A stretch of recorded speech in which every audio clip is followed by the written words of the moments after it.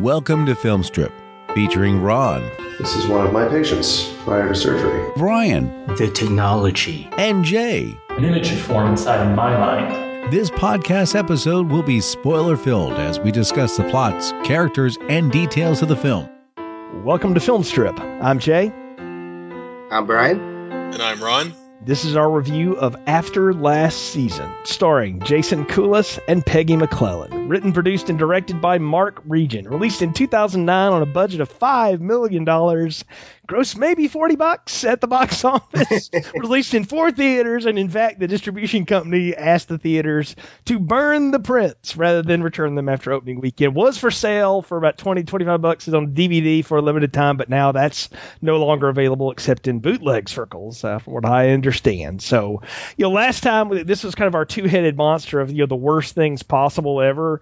And Ron, you offered up the delicious The Room from Tommy Wiseau, and we had some fun with that. And then I offered this one up, though, as the worst thing possible that could ever be seen. And I'm going to be curious to see what you guys think of it, because this all started for me because of a guy that used to write at Ain't It Cool News under the tag Massa Worm. It's C. Robert Cargill's his real name. He's an author, and he actually wrote Sinister, and I think he's worked on a couple other screenplays, and he's working on Sinister 2 now and stuff like that. But he used to do a worst of list and did a podcast that went along with it with some other friends. And so I heard him do this worst of roundup, and just the whole room was going, I'd never even heard of that, whatever. And he just kept on and on about it. And then I read his article about it, and it became an obsession of mine that, I must see this. This seems like the worst thing that could possibly ever exist.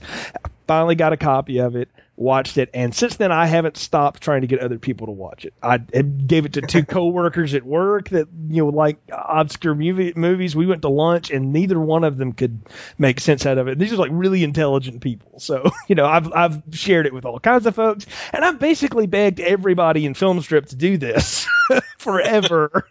And finally got you into it, Ron, because you seem to be down with whatever, and which is cool. And Brian, like we said last time, I just drug you along for the ride.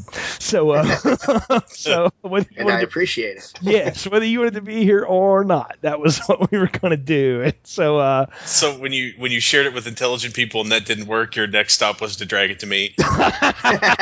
My next stop was to get it in front of people I knew could podcast about it. That was the thing for me. That was the challenge for years among my friends. It's going to be the challenge tonight too. I have friends that have never been on this podcast that know we do these podcasts and stuff, Brian. A lot of them listen to the Buffy show, The Art of Slaying, and they have seen this movie and they've heard me talk about it, and they have challenged me, write a plot summary for this. And it has been, it's like my podcasting white whale to actually go through this and see if there's anything that can be discerned or learned from it. And I want to say now, guys, since I got my hands on this thing moons ago, I have probably seen it all the way through at least 10 times. I watched it maybe 4 just for this review.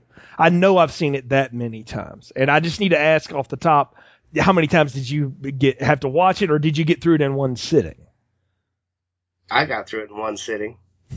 I split it in half the first time because I kept falling asleep during the interminable CGI. Then I watched the end of it, then I was like, all right, I got to watch the whole thing. Maybe it'll make more sense. I'm awake now, blah, blah, blah. I watched it again. Then I watched it a second time. And, yeah, it still doesn't really hold water, so to speak. Yeah. So, the stories behind this thing are amazing. If you go read some of the reviews of it, when it came out, everybody thought it was like a joke. That this is like some sort of viral campaign to promote another movie. And then when it actually occurred, they were like, no, this is for real. And then they interviewed the director, who apparently stopped taking interview requests because people kept asking him, was this just a scam or is this for real?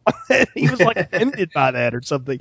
I don't know. I've never heard of Mark Regin. I don't know if that's even a real person. There's a good conspiracy theory on the internet that is one of those Alan Smithy kind of fake names out there, but and that it covers up a lot of people's transgressions, shall we say? that made their way into this film. But I don't know. To be debated, I guess, as we get into it. But I'm interested. I'm curious to know, though, Brian, you got through it in one sitting. That's pretty amazing. I didn't think that was possible because I didn't even do that, and how many times I watched it. So. I didn't really have a choice. I had gotten sick and I was down to the wire, so I just had to suffer through the damn thing. Well, it is 91 minutes of your life that you'll never get. That's true. Well, Jay, since you're the one who dragged us both into this, why don't you give us the plot summary? Okay, well, as if this is going to help. Two neurosurgery interns, Matthew Andrews and Sarah Austin, work for the Prorolis Corporation and in doing an experiment with computer chips that allow one-way transmission of thoughts to be projected as 3D images. Matthew and Sarah start with simple experimentations of thought projections, but the visions become increasingly strange and violent. Sarah starts having visions of a serial killer who has already struck the campus. Matthew tries to see if they can prevent the next killing and catch the murderer through further experimentation where they try and follow the path of the killer. Somewhere along the way, a ghost or an invisible force or, I don't know, the D-Force intervenes and begins moving Rubbermaid objects around a room. And as we learn, it may have been the ghost of a previous victim or maybe not. And in the not-so-clear climax, we realize the bulk of what we've seen in Acts 2 was some kind of dream that Matthew had, but he may also be psychic because he nor Sarah have actually used the chips, but some of those things even exist. The killer begins to actually attack the lab again, and Matthew realizes he's had a vision of this, and with the ghost or the force of the dead classmate intervening to knock the killer out with a chair, he and Sarah call the authorities and escape alive. The FBI shows up, or someone wearing a jacket that says FBI shows up and reveals that the killer was trying to get his hand on experimental technology from the Prorolis Corporation, experimental computer chips that allow one-way transmissions of thoughts to be projected as 3D images. So Matthew and Sarah may have been right all along, even though none of their sequences with those apparently ever happened. So that's as good as I can summarize it. It's a lot of two people sitting in a room with their eyes closed and sticky notes on the side of their head, and then what could probably pass for Windows 98 screensaver work. Going on in the background. It's elementary animation work is what it is. No, that's not nearly advanced enough to be Windows 98. Right, that's way back when. So let me get this straight, because I did not catch this. Okay. The killer was after those chips in the dream? No, he has a dream, which turns out to be exactly the way the attack goes down in the lab at the end. In other words, the killer was someone who had worked for that company and was trying to get his hands on that technology, and everyone he had killed at some time or another had been connected to the lab, to the technology or something like that. And what we were to believe is that Matthew read that. You remember there was a random piece of paper like you would just print out off your desktop, but it was supposed to be a news article, and he had read that, fallen asleep, and in his psychic awareness had dreamed all of this up. That's what we are to believe, and I got that again because I've seen this 10 times, and it took me several to really get it. So, wow, yeah. Do you ever sit and think that? That's 900 minutes of your life that have just gone up in smoke. I haven't until you said it like that. But because I'm an insomniac, it was time when I would have just been sleeping anyway. So because I mostly watch this late at night. And I will say now, if you're able to actually get a copy of this, folks, legally and watch it, I don't recommend doing it alone, as I've had my compatriots do, or myself. I don't think this film was meant to be consumed alone. And I think it would actually help if you had other people there to support you. I think it'd help if you had pot. I don't know that it would. I think or beer. Clouding your judgment may make it even worse. But I don't know. It might make some sense out of it. I think you'd need some kind of like Coke or speed to stay awake. Maybe LSD. I think if you watch it in 15-minute chunks and then like take a break, like you're studying for a chemistry exam or something, you might actually be able to get through it and make sense of it. So it's not easy to discern. I think as bad as The Room was, there was a story lying underneath all of that bad 80s R&B or 90s R&B and sex scenes. There was a story underneath all of that. And this one, the story's buried so deep. It's like Philip K. Dick woke up out of his grave and said, I don't get it. But it's along the same lines, because some of the few things I've been able to read from the director, or he talks about, we wanted to do a terrifying psychological thriller that, was it real? Was it night? Was it not? Is it about the frightening future where we can read thoughts and project thoughts? And what if a psychic got a hold of that? And would it mess them up? And all this kind of random stuff. And I don't know. I find that to be really interesting because, again, the artistic community has come out and said either this is like the greatest piece of anti-cinema ever. In other words, it's just so off the wall. There's, it's not meant to be understood, or it is the complete and utter failure of people sincerely trying to do something who are totally inept at it. Not even totally. I mean, they're just none of them did anything after this. By the way, none of the crew. None of the crew did. One of the actors, or a couple of the actresses, have done something. I've actually seen the Criminal Minds episode where our lead, Peggy McClellan, is the featured victim of the week. Someone probably saw the movie and was pissed and said, "I need to hire her so I can kill her." It says on her IMDb page, known for after last season. And I was like, I don't know if you want to be known for it, but I don't know. I don't know where these people are from. I don't know any of this stuff. The accents are off to me, all of it. But let's just get right into it, okay? And talk about our two lead characters, because they're who we're going to spend all of our time with here. Matthew and Sarah, rather. I call him Peggy in the notes. Let me change that. Matthew and Sarah. What do you think about old Matthew here? Any initial impressions off of this guy? Dork. He makes oatmeal look exciting. He definitely is, and I don't know why this idea was there. Did you get the sense that like he had a thing going for this girl, maybe, or kind of liked her a little bit, but wasn't really hip enough to figure it out? Okay. I got nothing out of him on that at all. I got the feeling that he was so super pumped about his stupid psychology questions that he didn't care who was there. Yeah, that's actually kind of the take I got out of it too. Like, he was way more interested in probing her mind than other things. than probing other parts. Well, that may be true because he's all about that questionnaire, right? Oh, God. The way it opens, though, is we are introduced to the doctor, I guess, who is their internship supervisor. We're going to get into this whole idea of this internship in a minute, though. But we're seeing people who are coming in for an MRI. Have either of you ever had an MRI before? I have. No. No, I've not. I can tell you, it is nothing like the experience that is portrayed on the screen. Do you think the MRI machine cost maybe 35 cents to put together with the instruction paper and the way it was laid out? It looks like we just went into Ron's. Set cost 35 cents. It's like we went into your extra bedroom, Brian, and just shot this. Yes. So we didn't even get introduced to that guy at first. At first, we got introduced to some nurse and a guy who ends up being part of the end. the FBI agent. Yeah, the FBI agent is in for an MRI scan of some kind. Because he's got Parkinson's. Right. But I don't know what. He doesn't show any of the classic signs thereof. Not that I can see. Just that his hand's shaking. Yeah, but he could have got that from drinking too much coffee that morning. Exactly. That didn't look real at all. Like that, somebody watched. And he is an FBI agent, so I'm sure he drinks a lot of coffee. Is that what it is? So I think they're just trying to set up the whole MRI and the brain waves of somebody normal versus someone who's psychotic or different. But they never pay that off in any way. Exactly. Wait, are we sure that speaking in a monotone voice and reading off a cue card isn't one of the symptoms of Parkinson's?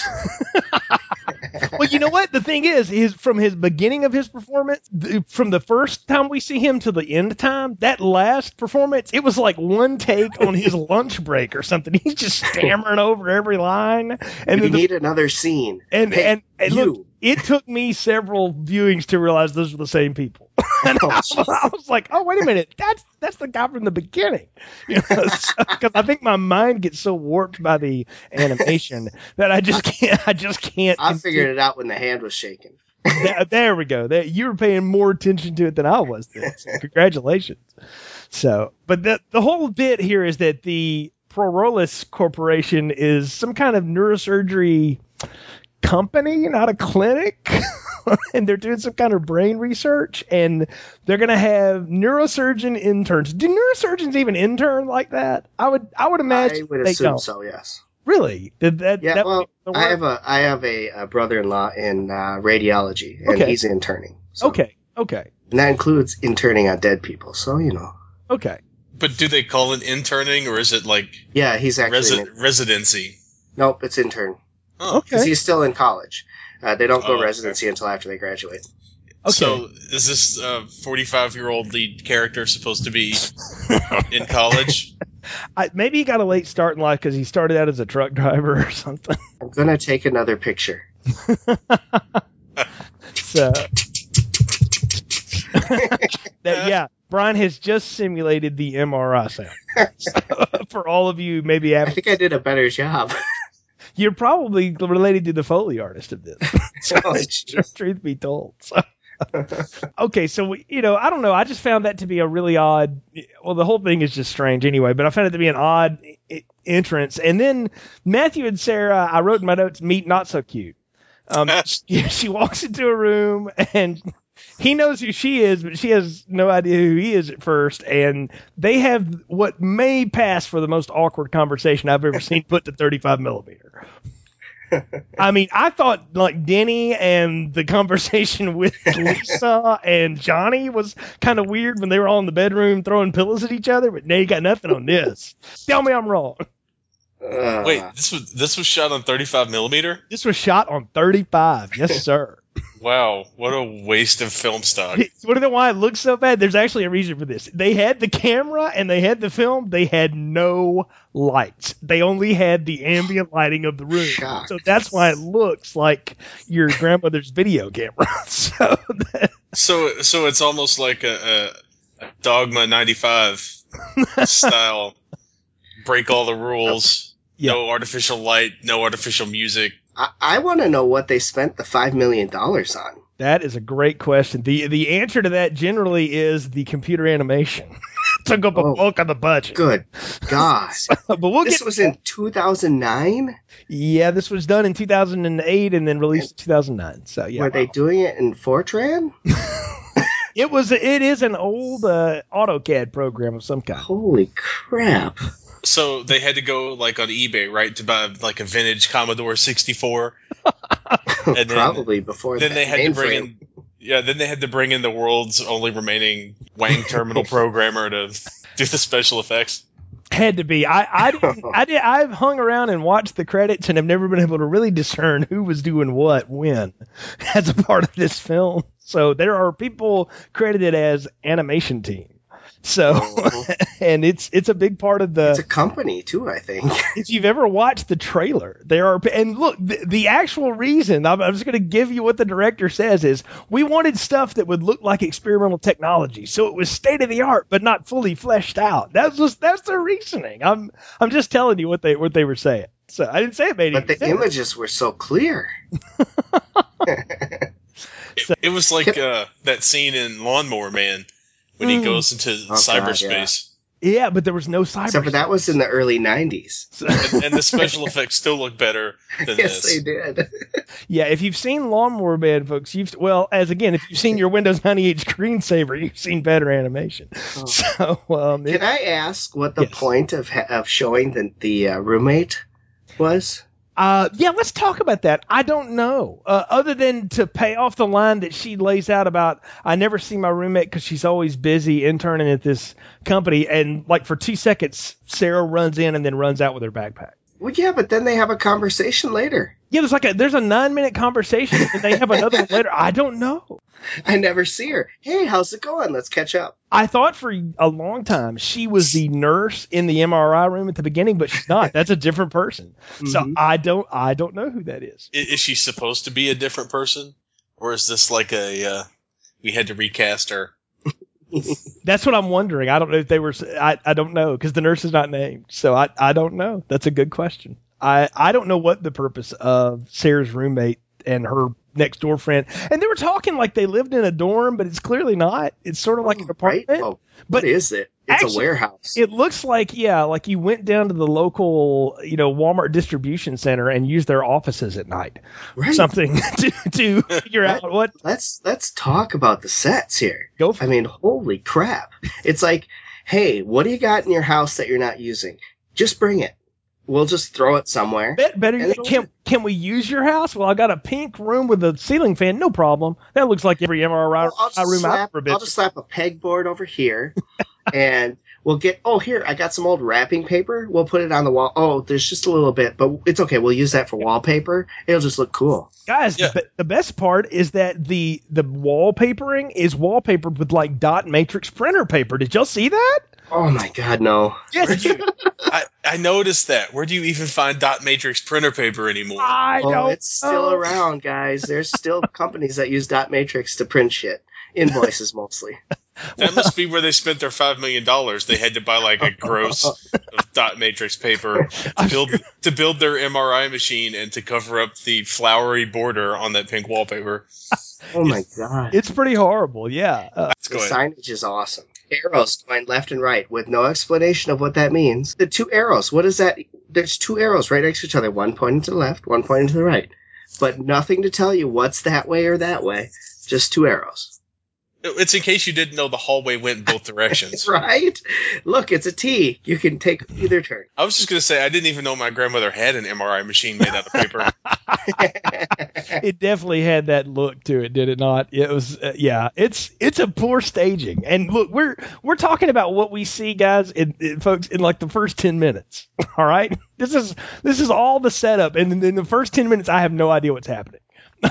I don't understand this. There's no plot happening. I don't even know people's names until she walks into the room and they start talking and having that awkward conversation. I don't know who anybody is. It's almost like it's the Bertolt Brecht, way of just throwing you in and throwing you off. But it's done incredibly poorly. I would just like to bring up that I don't know if you noticed, but Matthew and Sarah are dressed basically the same. Yes, they're the same thing. Like, she is dressed like him.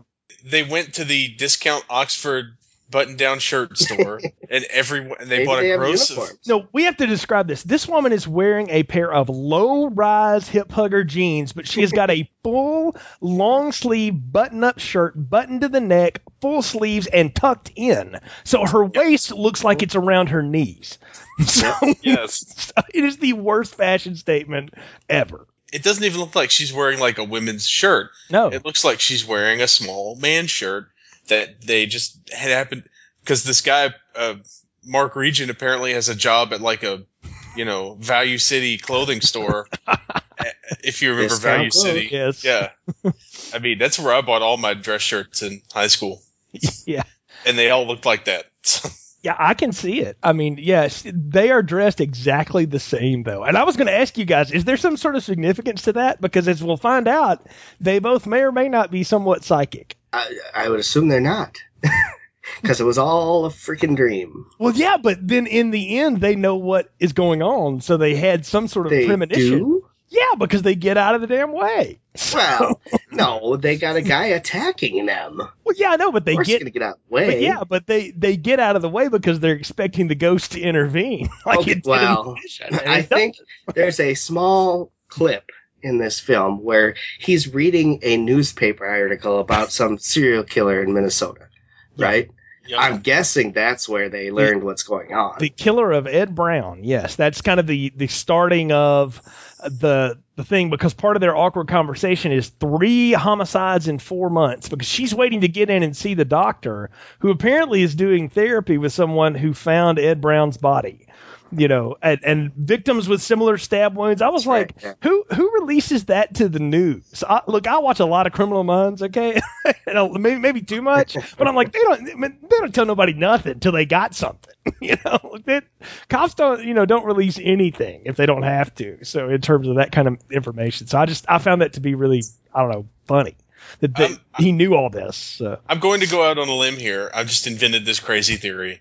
Sarah isn't real. Wow. That's how Matthew sees himself, and when he puts those chips on his head or when he has his dream, he's interacting with his true self in some sort of bizarre milquetoast Glenn or Glenda sort of way. Very interesting, but then how do you explain the end where she's like testing the range of motion for someone who had surgery for her Parkinson's or something like that? So, because that's him in his Mother Bates outfit. Oh, wow. Now we're making this movie good. now, maybe he's gone ahead and gotten the surgery, and he's living out and proud. After last season 2, he's now Laura Jane Grace, and it's just gonna. I've never thought of that, but well, wow. I don't think anyone has.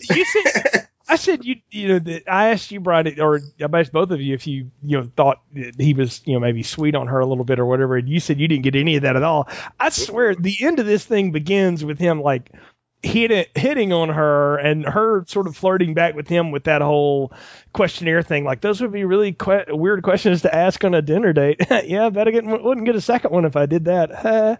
I'm sure you've never had one in the first place.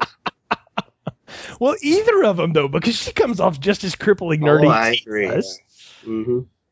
They're psychology students. What's their neurosurgeon students? Even better. So let's talk about Sarah. We've talked about Matthew and his approach. If Sarah, let's say she's an actual person and not his alter ego or whatever, what'd you make of old Sarah here, guys? What can you make of her? I don't get any character out of her at all. with that 45-year-old woman haircut. Oh, that awful? Yes. Yeah. It was like, I've got some friends who've done community theater for like 20 years. I'll just make a movie with them as the stars. And then you get something that is even worse than community theater.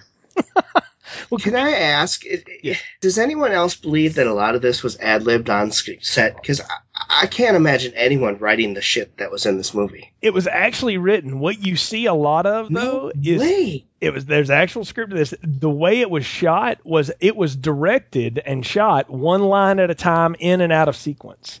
What? Like as most films are, but like literally, like in same scenes, they would shoot dude talking about stuff, girl talking about stuff, and then they had that random 2-shot, and they would just feed them a line, feed them a line, feed them a line, feed them a line. The fact that the editing is not jumpier is amazing, because apparently that's how this was shot. Well, in order to have jumpy editing, you have to move the camera.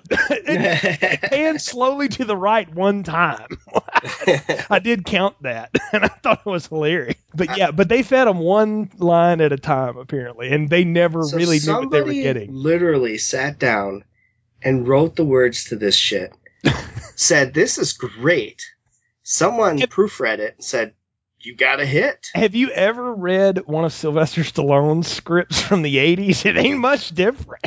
So I gotta imagine it can't be this bad. I mean, no, nothing is this bad, obviously, but it ain't much better, man. So I'll just tell you. But he won an Oscar.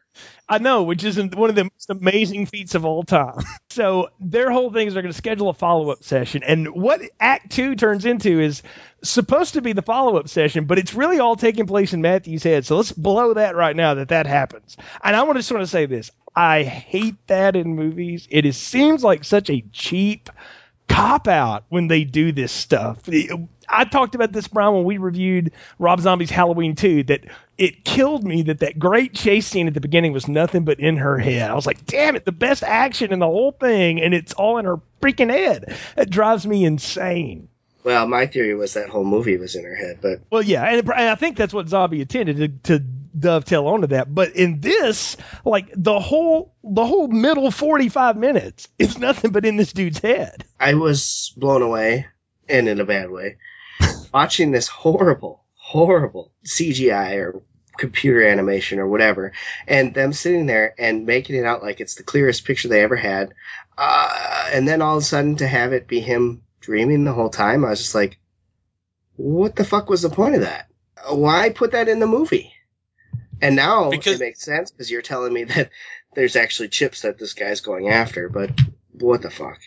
Well, you had to put it in the movie because they need filler to make it 90 minutes. So you need 15 minutes of, Minecraft level CGI, because it's not like you could do the thing they did in the 50s where Roger Corman would show everyone, every time anybody was driving, you would see them stop the car and park, because that would eat up precious screen time. Every time you saw anybody drive, they would stop and park. And that was the whole point was, well, we got to make this thing at least 85 minutes or no one's going to screen it. Well, I don't disagree with that may have been the theory, but they wanted to get to these graphics. And the whole point here is that this company is experimenting with chips. Now, this should be said that Matthew is running some kind of questionnaire because having been an intern before, you're always running some kind of test, and fellow interns play with each other's tests all the time. I didn't bump into that too much because I thought, yeah, I get that. That makes sense. The second part of it, apparently it's just more questions, but in his dream state here, it's, okay, we've got these chips, and, I mean, they look like little, I don't even know what they are. It's like little black dots they just stick on their heads, right? There's no... It's a Listerine. I mean, yeah. Yeah. No, I know exactly what it is. Have you ever seen those pens where they have the little page tabs? Yes. It's the little page tab. Like, you're supposed to use that to mark the page you're in a book. Or, I guess, to transfer thoughts back and forth. And I now realize that we are dealing with people that don't even have the ingenuity to at least rig up a bunch of random wires, like streaming from your PlayStation 1, and you could have made it look more realistic than what this thing is. I mean, it's like they totally communicate wirelessly. There's not a computer in the room. Oh, well, there's a husk of an old desktop over to the side, but it's just the hull. There's no parts to it. There's nothing hooked to these things up. There's no on and off. They're not on. Yeah, they just put them on their heads and then close. And the thing is that he makes this big deal about the rules of the chips, that you got to close your eyes, you got to clear your mind, except if the background noises of either airport traffic or toilet flushing that we're going to get into in a minute. And then he can see her thoughts, but they have to reverse the chips, and she has to ask him questions to be able to see his thoughts, right? I got that right? Yeah, that was correct. And chips looked identical to me, so I don't know how they knew which one was which. You said the toilet's flushing in the background. Come on. What is with the sound? It sounds sometimes like a plane taking off. It sounds like a gurgling toilet, or I don't know. What is that sound in the background? I thought it was like something in a blender, or like, you know how you turn a blender on and it's empty and it just kind of makes that whirring noise? Mm-hmm. That's about the best I got for you. Well, I was curious too as to what the noise was. Brian, it's probably the fan on whatever ancient computer he's making those graphics on kicking on. Because it's clearly like gonna melt the chips in that Amiga. It was terrible. I mean, it was just guttural noises coming from a outside, and they acted like they didn't hear a thing the whole time. So I was confused.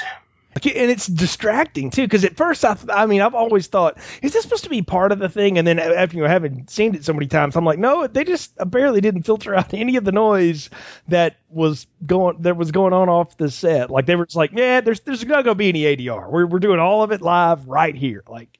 But the good thing, I don't see a boom mic in one shot. Now, if there's one out there, point it out to me, because I didn't see it. But I'm sure I don't think they used boom mics. That's the raw audio. The computer animation, we touched on this, but how about those birds? Oh, those were something special, weren't they? Yeah, Yeah, let's talk about what they see the first time. They're in Sarah's thing. It's like, now just imagine a random shape and blah, blah, blah. And, and she just starts dreaming up these weird shapes, and then the birds come out. And what is that supposed to be? It's not even close to what he's asking her for. That's what gets me, is she is failing the test in every way possible. And he's like, your visions are much clearer than everyone else. I mean, they're still wrong, but at least they're very clear. Yeah.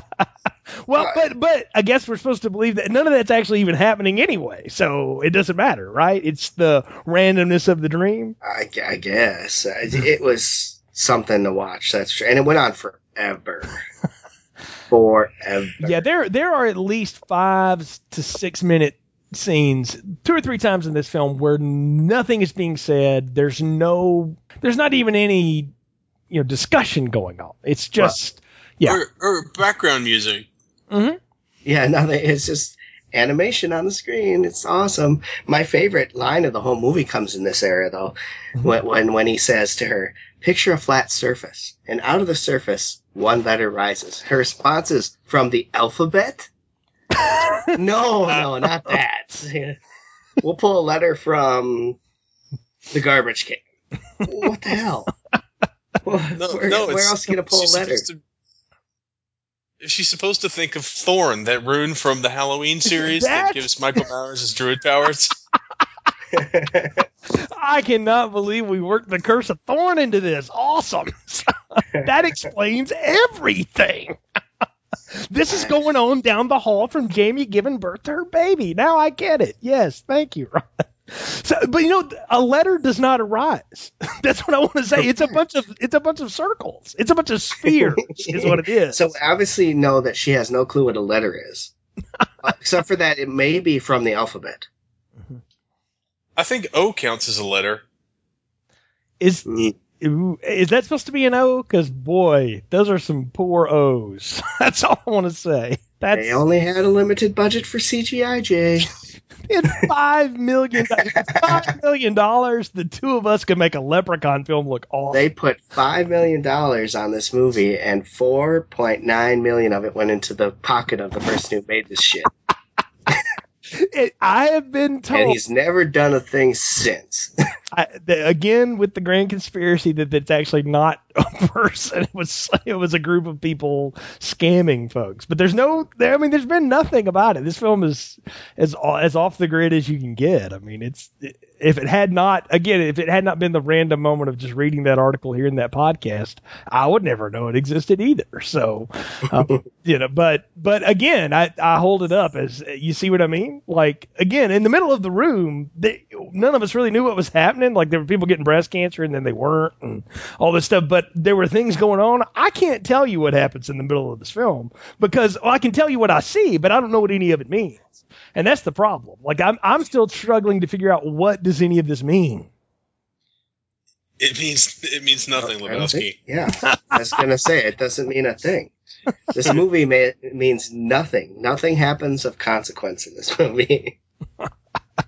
Nothing. I'm just gonna say, I really like the theory that this is like some kind of 5-man Uwe Boll style money laundering scam.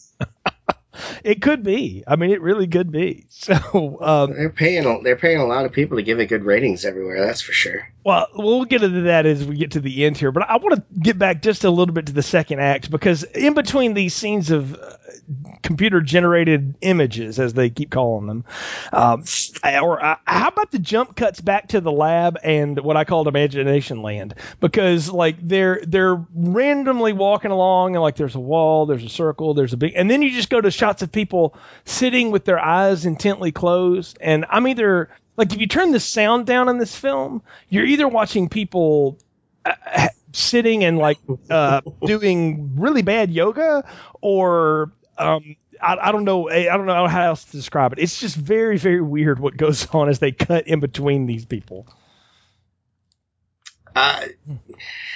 Yes. I can't say anything about this. It's really bizarre. And all I can think of right now is that scene in Demolition Man where they're having sex over the two vision things. Yes. Would you like the sex? Oh, wow. I hadn't thought about that in a long time, bro, but you're right. That's very similar. Wow. So are these two sharing a sexual experience while he wanders through her random dreams? I think that maybe he is. Because her face at times, I'm not going to lie, it's a pretty bad one, but it looks like an O face. I'm not going to lie. Some of what she's doing. Shapes get them off, man. I guess. Until the killer comes in. Well, the killer. So, yeah.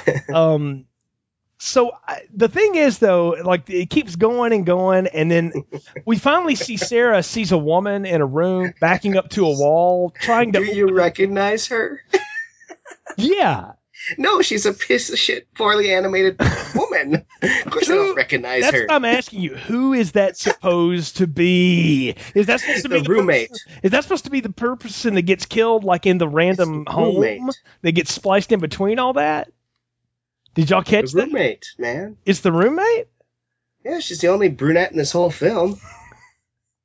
They're not that connected to be able to pull that off, are they?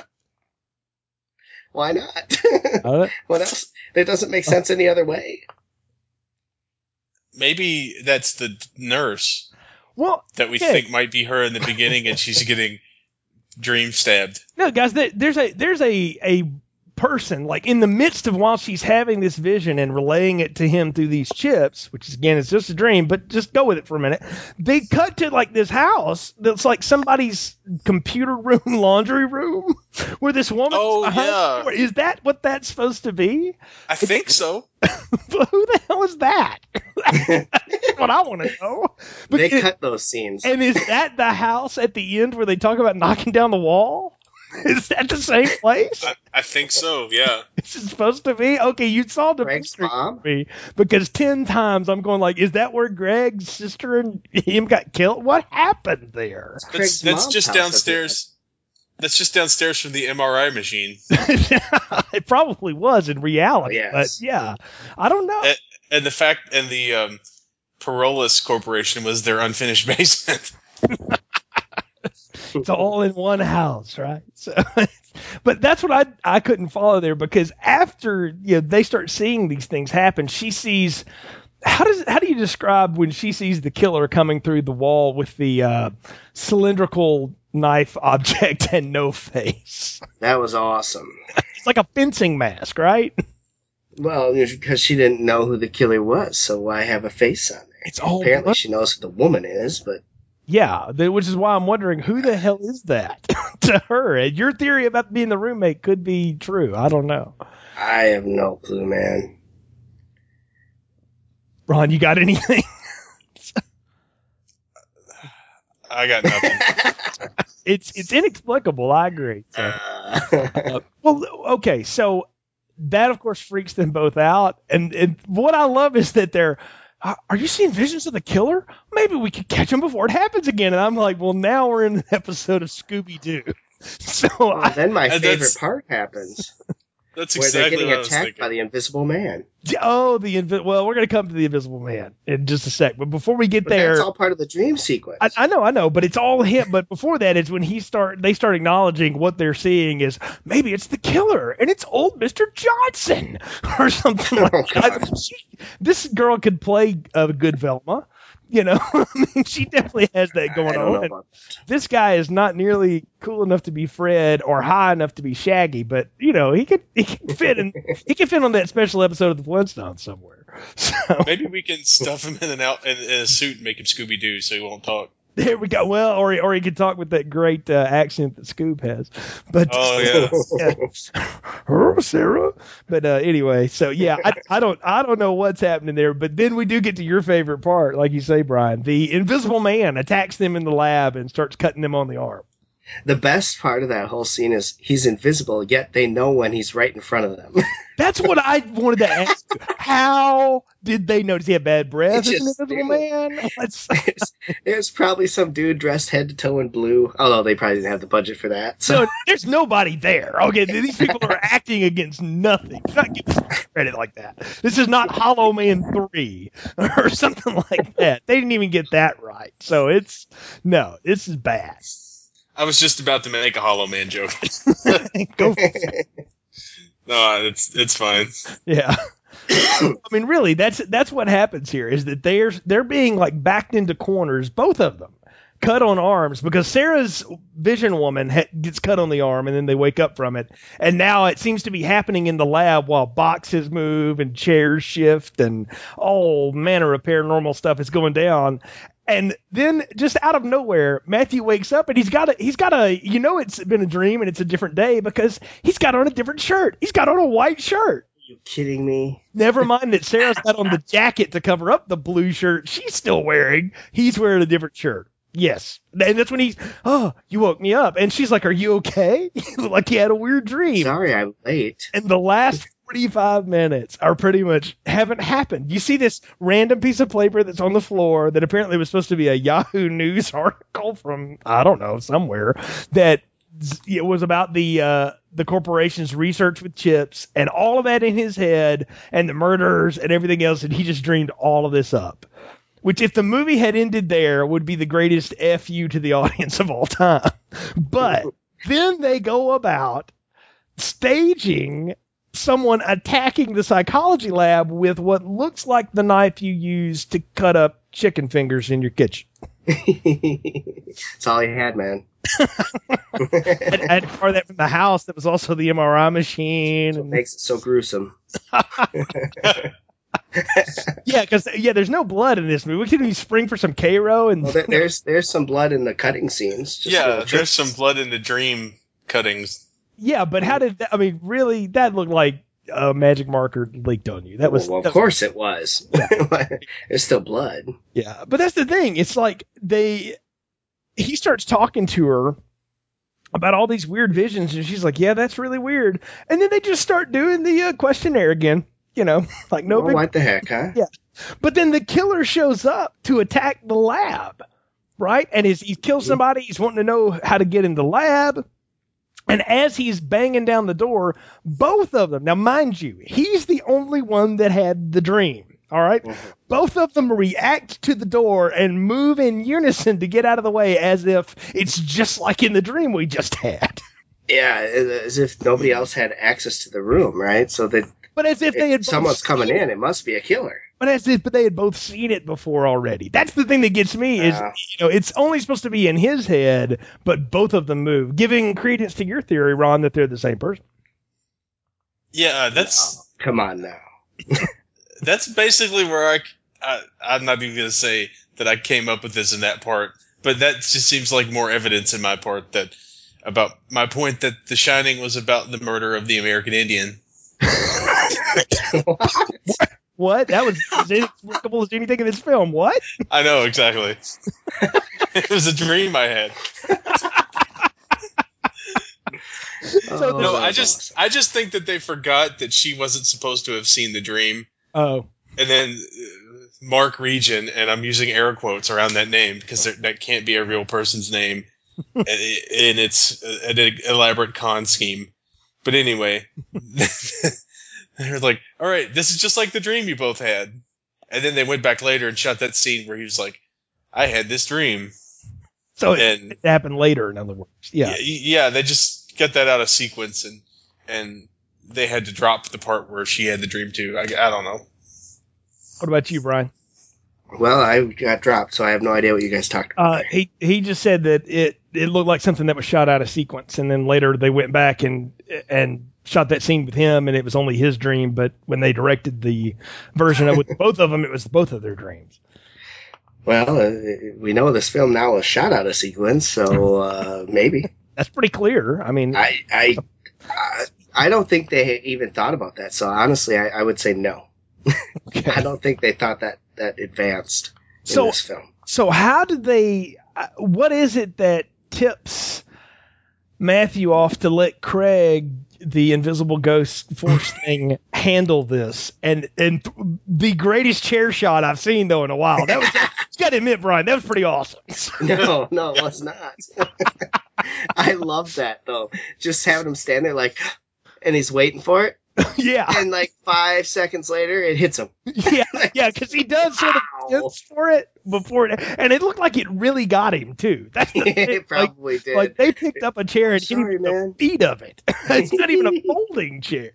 Yeah, it's a full-on hard chair. That was awesome, but yeah. So I don't think that anyone clued Craig in to help. He just all of a sudden came out of nowhere to help.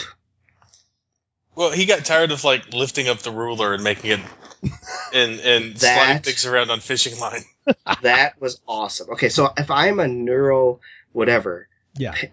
surgeon student, right? And I start hearing shit in my head like that, and both of them are hearing it, I think we're both nuts. Honest to God. I think we're both nuts at that point. I think we're all nuts for having watched this thing. Well, that's true, yes. This is clear. But then the end of it is that the FBI agent has shown up and has arrested the guy, and he's just sitting in a chair.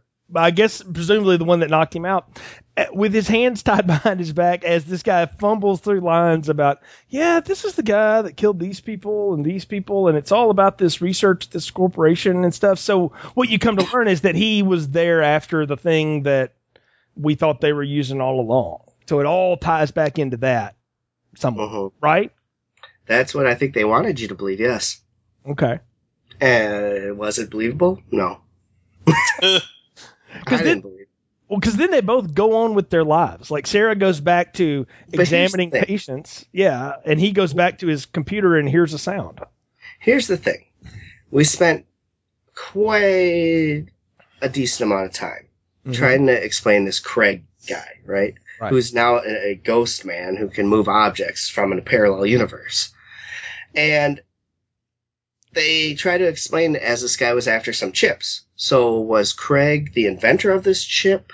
What was his backstory? Because then we go to his freaking mom's house, and this lady's walking through, and she shows a picture of Craig, and he's obviously dead. Yeah. And so it's just like, okay, so is Craig the point of this movie, or is these chips the point of this movie? What was the point of this movie?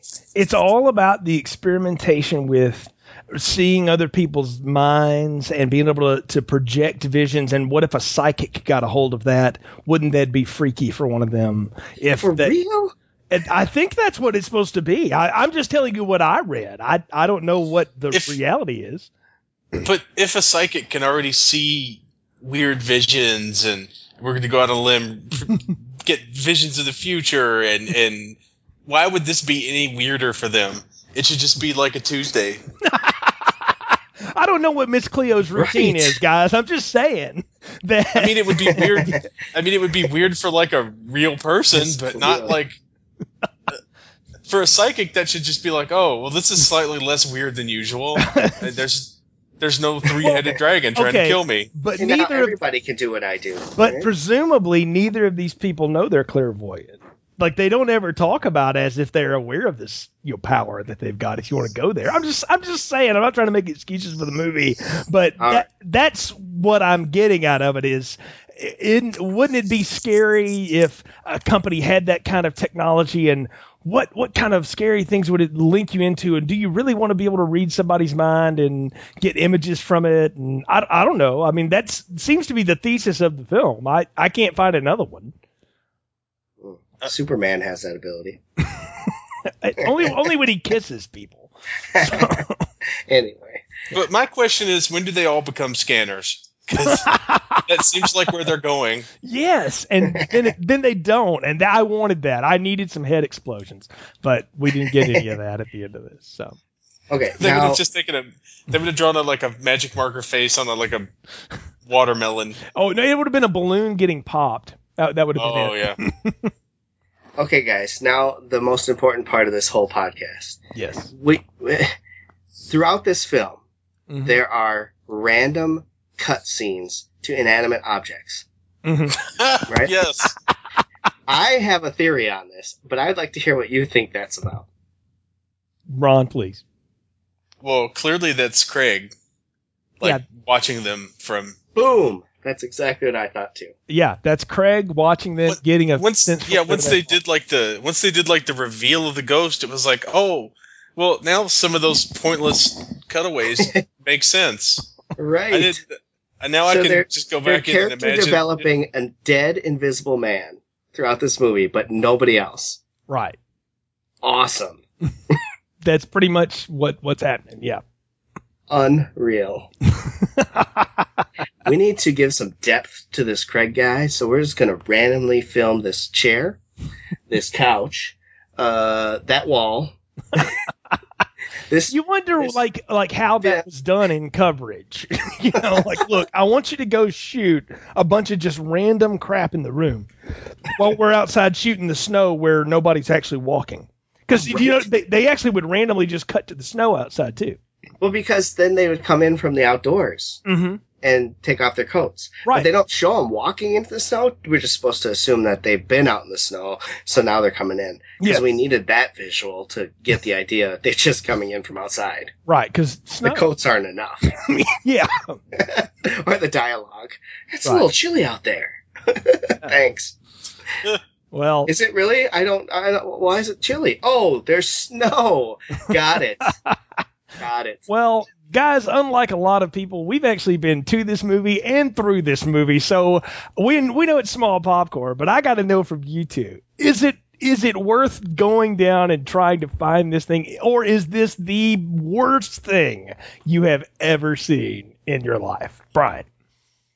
I'm going to quote my text to you after finishing this movie. My text says, seriously, this is the most retardedly staged, written, acted, and edited thing I have ever had the privilege of watching.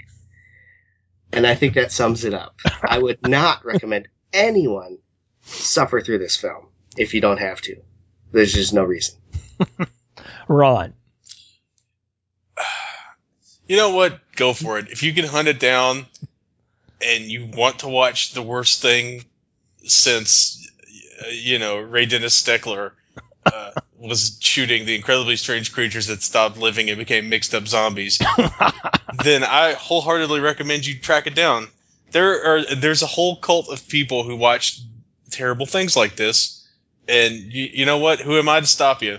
And just do your thing, do your terrible thing, and enjoy yourself, or don't, because you won't, because it's terrible. But is it the worst thing you've ever seen, Ron?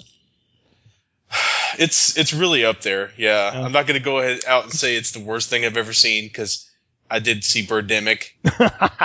But we may have to have a third chapter of this someday in the future. I could do this. I could watch these movies all day long. Let's just, yeah.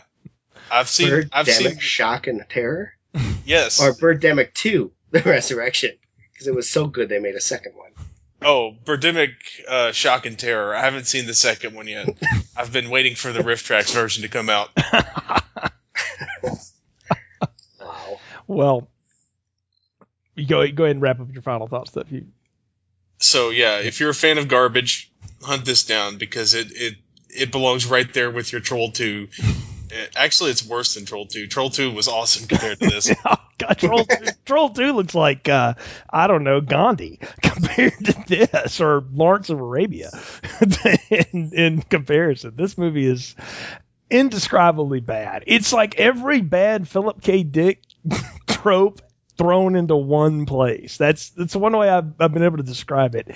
It can't be thoroughly described. I think we've sort of bounced through it as good as we could, and I want to thank you guys for taking on the challenge of doing it. I think you both have done it well. But folks, I'm telling you, if you're curious at all, watch the trailer. That's on YouTube. And if you're curious after that, hit up your local Comic-Con. That's about all I can tell you if you're going to try to find one of these, because it's hard to get, but if you're into trash cinema, it doesn't get any worse. I mean, there's nothing as poorly done as this, and done with such a straight face. Like, Troll 2 laughs at itself at some point. Like, I think they even realized how crappy that was going to be. The people in the room knew that was just an insane person directing them around, And the people that make like Sharknado and that kind of stuff, they know what they're doing. That's how that goes. But these people actually thought they were doing something, from all I can tell. Okay, I'm just going to throw this question out there. Yeah. Which is worse, After Last Season or Manos, The Hands of Fate? I still will hold up After Last Season as the worst thing I've ever seen. That's fair. I think that's getting close to push territory, because there's the interminable driving scene in the beginning of Manos, The Hands of Fate that just goes on and on for probably 20 minutes of just them driving across the barren West Texas countryside. Yes, often copied by Quentin Tarantino and Robert Rodriguez, I might add, but it seemed to only be able to stage things in that form. But no, this is still the worst thing I've ever seen, and it'll always hold that spot. I don't think you could make a worse film. I made a really bad 15-minute student film when I was in college, and I know it was bad, and I knew it was bad when I was doing it. Did it anyway. Had a blast with it, and I'll tell you now, you can follow the plot in that one. And you can't in this one. This one is indescribably bad, but it has been a real joy to roll through it with you two and kind of talk about it and to do something a little different. I mean, we've done all kinds of film reviews on Filmstrip. We really have hit every bit of the bucket, I think. And this one represented something, or these two really represented heading into an area we don't really go into, because when we review things, we actually try to go along that idea of the rating system. Is this better than I thought? Is this bad? Is it terrible? Is it good? You know, we've done everything from extra large to incredibly small burnt popcorns, and going in knowing they're going to be small popcorns is one thing, but can we find anything to talk about in them? And there's plenty to talk about in both of these films, The Room and After Last Season. So. I expected After Last Season to be bad, but it somehow managed to be worse than my expectation. That is when you know the recommendation from me has lived up to its charm. Did I not tell you those exact words?